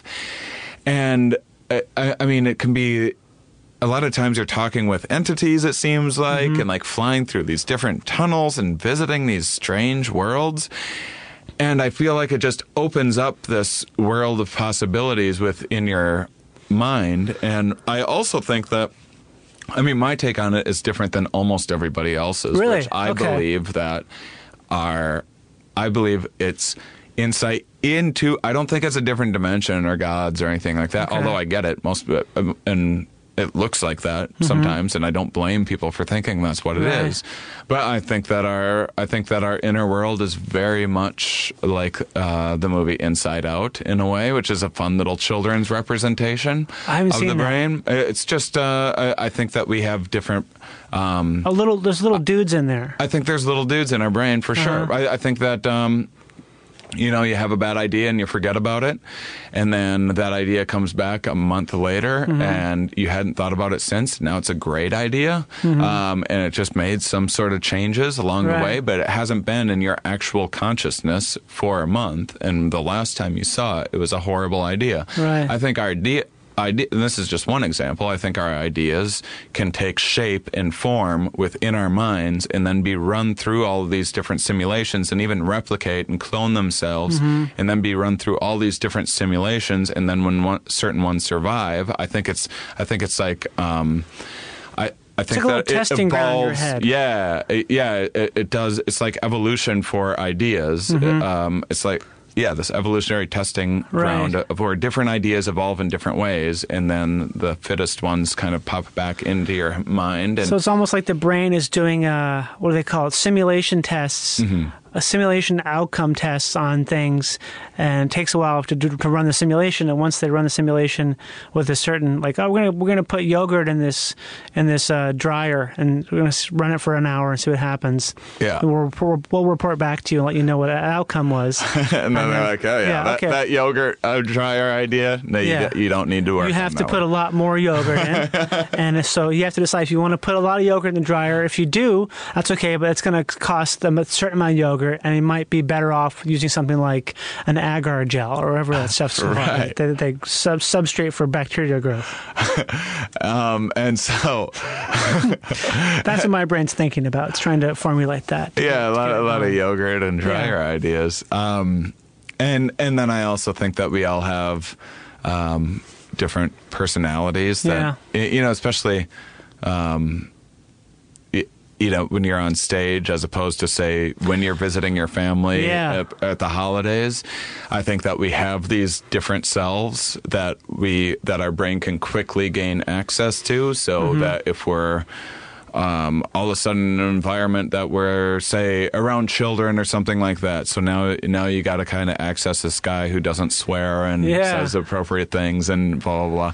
And then if you're around your girlfriend or whatever, you have these different kinds of personalities. Right. And I believe that they have all those beings actually do live within inside our heads. Cool. And then I think a lot of them don't. He's realize... crazy. Get him out of here. Okay, shut it down. He's crazy. Get him out. Get him out. Get him out. He's talking about beings in our heads. This is not factual. Get him out. Get him out of here. Get him out. And I think that I think that these ideas themselves kind of gained a form, or these beings inside of our heads kind of gained their own form of consciousness. Right. And I think that the way that they see this world, which is like this weird, like fractal-like holographic world of perception inside our heads, is limited by our minds. And so they see like the parameters of like everything that's in our head is everything that's in their world. And so to them, they're like gods within this world, and they think they're in charge of this thing. And so when you actually see them, if you like ask them what they are and stuff, they're like, "Oh, I'm everything that there is." I'm like, "Well, this is just classic egocentrism here. Like everything that you can see is everything that you know, and so you think that it's everything, and then you think you're in charge of it. Like we're all kind of gods within our own minds, and I think some people, I think it's very easy to worship yourself and be tricked into worshiping it. I think a lot of people, hallucinations kind of project themselves onto the environment so much so that people think that it's coming from the environment and not within themselves. Like, what's an example you could think of that would be easy to understand or to explain? That's really interesting to me.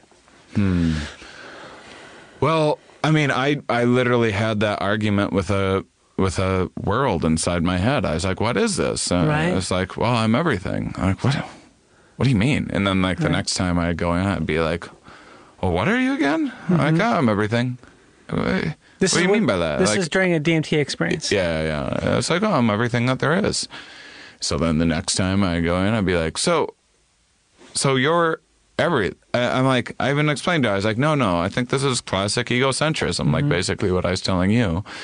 And I'm like, I think it seems like you're everything because you're in my head and that's everything that there is to you, but you're not everything. And it's like, well, whatever, dude, I'm everything. And I was eventually able to, like, there's this purple woman that I see in there, and I was able to start convincing them that, like, they're all just different forms of consciousness that reside in my head. I had this purple woman one time when she started to kind of agree with me and realized that she was just this idea that took shape within my head. And she built this cell of codes around her. Right. And then she started doing this interpretive dance and throwing herself against these walls and like clawing at the walls to like show me that she realized she was trapped inside my head and couldn't get out. And I was just like, I don't know what to tell you. I'm also stuck in my head. That's we're all in the same boat here, and so that's one of many examples of wow. But when you first see things like that, you're like, oh, I just saw God, or I saw some spirit. Yeah. Like that's your first glance at it. Right. It's like you're convinced that that's what you saw. But I'm at the very least question that, but I'm pretty convinced that it is not. But then other people think there's all these different dimensions and that maybe we just can't perceive them normally. And so during this time, you're able to tap into this different dimension. I'm open to that idea, but I'm skeptical of it. So I'm skeptical of my ideas as well, by the way. Yeah, I mean, because it's something where you can't. I always think of it the thing where we can't know any of that stuff just because it's not something that we have. It's like if there's a color that you and I have never seen, you can't describe it because you've never seen it. It's a thing where if you can't see, like certain animals can see ultraviolet light, and so they can describe things in terms of how they look because they can see that. And if you can't see that, it doesn't just not make sense. It just there's no context for it whatsoever. So to describe it using the words that don't have, like it's not part of this. There's no intersection of vocabulary. Right. It's not within your like kind of realm of possibilities. There's no, like, the idea of something making sense doesn't even make sense. Yeah, like try to imagine that you see through sonar. It's not, I mean, sure, you can make some movie where they can visualize it, but you're really but that's just, and it always is like such a. It's like, well, that just looks like what we see, and then you just put it in red and added some codes. Yeah. But that's not what sonar looks like, or I'd be surprised if it actually did. Yeah. It's a totally different perception. It's like one time I was meditating and I heard a sound that I've never heard before.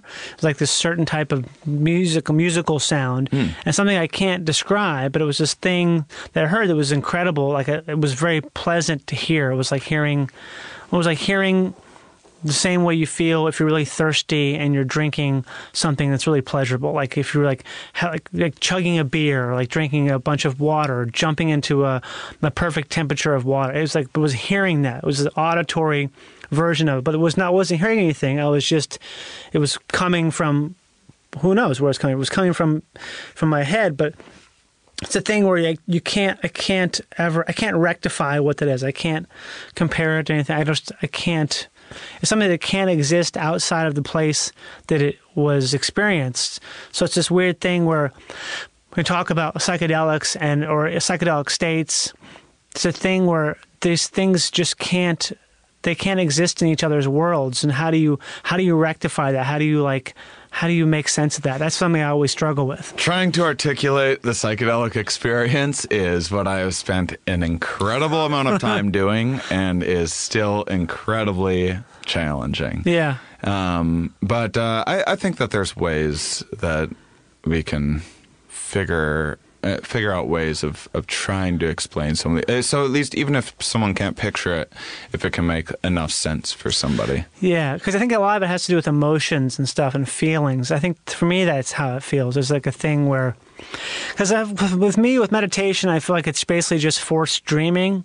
That's what you're doing when you're meditating, is you're putting yourself, you have this way, it's like a trick, it's like a technique or a computer program you've taught your brain that allows you to step into this dream state and allows your brain to just sort of move through things the same way you're dreaming. Because I always think of dreams as being this sort of like the digester of thoughts and experience. It's this thing where it's like a compost pile where the experience goes in and it gets broken down slowly, and the result is this thing that's very innocuous and safe and okay, and actually helps feed more growth.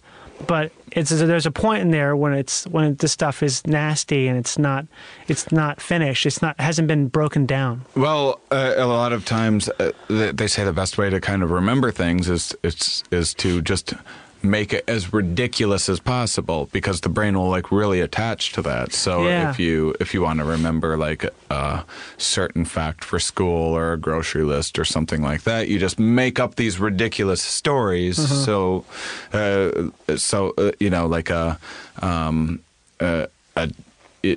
demon with like crazy teeth, that sharp teeth, bloody teeth, chewing on something to remind yourself that you need like floss or a toothbrush or whatever, and your mind will remember that you need that stuff easier.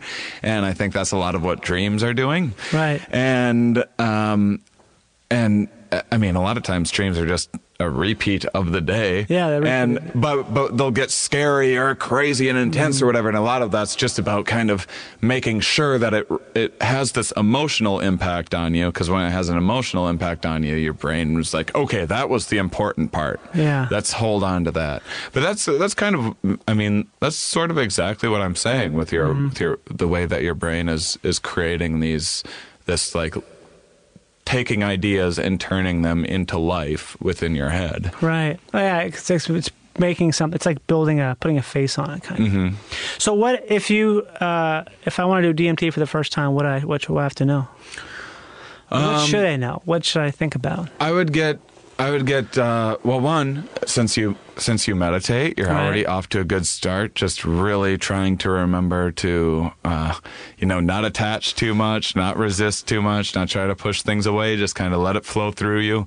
Near impossible. You'll do DMT and even if you're having a great time, you're still going to be kind of, part of your mind is going to be really like trying to hold on to this reality. Right. Like, okay, I'm a human on a couch. I just smoked DMT. That's what I'm doing here. That's how this is happening. And you'll do that. And the more you can kind of detach yourself from this reality and just forget that you're a human that just smoked DMT and not worry too much about that, it's really, really hard to do. And I'm still working on it. So the first time you did that, was that something where that was like really present in your mind, like worrying about the different realities being taken from the current reality, or like you're saying, like I'm here, I'm on the couch, it's okay. It's just so jarring, and it's just a completely different world, and so part of your brain's like, what's happening here? Did I just die? Am I going to go back there? And so so meditation, I feel, helps tremendously with a lot of that, to just be accepting of that world as it is. And I mean, you're gonna be back in 10 minutes anyway. It might not 10 minutes, really. Well, it might seem like like sometimes it feels like 100 lifetimes in there. Really? Yeah, it's those are the intense ones, when it feels like you're gone for, I mean, sometimes it feels like I'll come back and it's like, whew, that one felt like about 40 years. And it's 5 or 10 minutes. Is it scary 40 years at all because of that? No, it's just like an area without time. Yeah. But I think just because you're getting down to some of the raw processing parts of your brain, I think that time is so much different, because your brain can do things so quickly on those levels. Our perception of time, like your reflexes, if you touch an oven before your hand will just, your reflexes will take it away from that hot thing within, actually it doesn't even send a signal to your brain before it moves your hand. It sends a signal straight back from your spinal column to be like, get the fuck. Wow. And then after the fact, you recognize that that your hand was burning. But that's how quick that happens. And so thoughts and ideas down in that world happen so fast that it just seems like such a insane amount of time, because the perception of time is so skewed. I would say I really do like the mind folds are really helpful, especially the first couple times. You can always experiment with them off. I think like when I said that this world can be a glare on the TV. Sometimes this world can be like part of the DMT trip, and it's just really confusing. It's jarring. Like, yeah, all of a sudden you're like, I'm looking at you, I smoke DMT, and then all of a sudden you're just like some chess piece or something like that, and everything in here has just completely changed around, and it's the same, but it's a completely different thing. That seems difficult. It is, and then.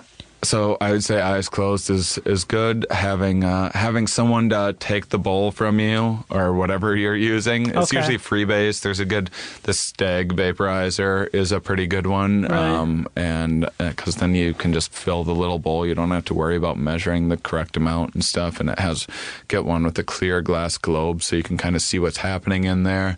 And it's very smooth. Vaping it is super smooth. And then I sometimes listen to this band Spangle, which is Spangle. They make music specifically for DMT trips. God. So they're like 7 to 10 minutes long. That's interesting. And they're really weird and really intense, and in DMT worlds can make a whole lot of sense. Sometimes it can be too intense for people. Sometimes for people, the music can just be too silly for them, and it kind of takes them out of it. But those are some things to experiment with.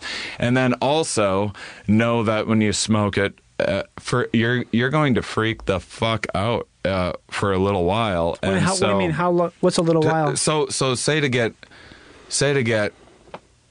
you're doing it in a way where you want like 3 or 4 hits. Basically, you want to have someone there to take it, to take whatever you're using to smoke it away from you whenever you can't like even manage to see it anymore. Okay. And you basically want to keep on smoking as much as you can until you have just left this existence, and you can't, like, if you can still hold the bowl or whatever you're using, you probably haven't smoked enough. But from that to from nothing to there's this intermediary level that is just like a really, really scary, hard, intense mushroom trip that's kind of out of control. And most people bail too early. What do you mean they bail too early? So they think they had too much or something went wrong, God, or they had this enough is so and they crazy. want to stop. I didn't know any of this stuff, man. Yeah. And Jesus so, Christ. That's kind of terrifying. So honestly. then when you have like the 3rd or 4th hit, and you break through this like membrane of existence into this other space entirely. Right. And then most of the time it's cool. I mean, it's fine after that. It can be really jarring, especially the first 2 minutes can be really intense. But really it's only like the first 5 minutes of a DMT trip are the meat of it. And then after that, the last 5 is just kind of processing, and you're still getting some visuals and stuff, but it's not the same sort of thing. So so the thing is, you don't want to not do enough. Yeah, the trouble with DMT is it's hard to do enough. You don't want to do too little of DMT. Because if you do too little, it creates this experience that's just like an intense... That's so interesting. I didn't know that. You basically have to, it's like a plane leaving the atmosphere. You have to go at enough speed so you don't get pulled back into the gravity of the... Right. God, just that's like so. That. So it really is like a journey. It's like a scary. It's a scary thing, man. Yeah, that's scary. Anything that takes.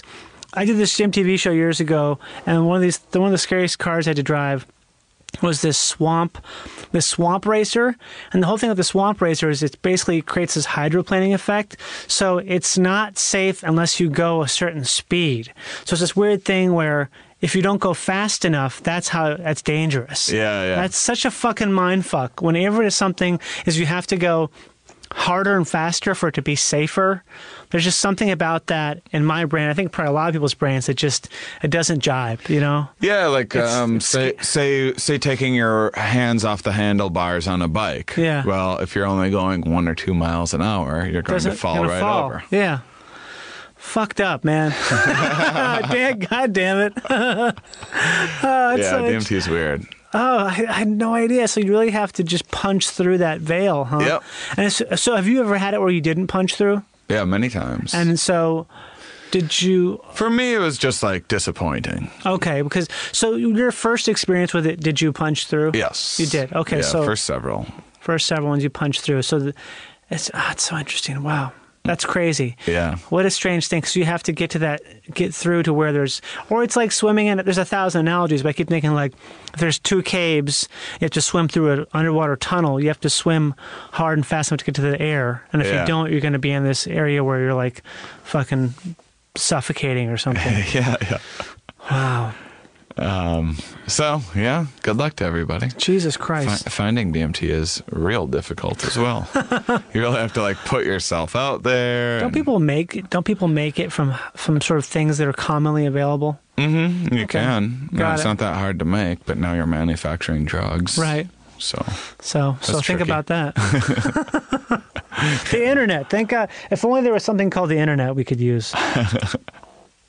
So where can people see you next on the road and stuff like that? I would just go to shanemoss.com and take a look at my tour schedule. I'm adding dates all of the time. ShaneMaus.com. You go there, it's all there. So you'll add a tour date if anyone asks, like, will you come here? You'll just go there, right? Mm-hmm. Pretty much. I mean, if I already have done the city, right, you might be a little bit out of luck, and I've already done most cities. But I'm also planning on doing this. I want to record this for a special, and then go back to some of the cities that were the best and had like the most, sold out by a lot and had to turn away like 100 people or whatever. I'm planning on maybe going back to some of those cities and doing bigger venues. So I might do this tour again. Do it up. Yeah, we'll see. Thanks for being here, Sean. Thank you. Sean. I just said your name wrong. That's a great way to end it. Sean. Oh, you spelt it correctly right before that. This is music now from the Wipers. We're Wipers. This has been Live to Tape on Feral Audio. Please rate, review, subscribe, and check out the Twitter, and make sure you're up to date and informed and really locked in there with your scheduling and dates. Bye.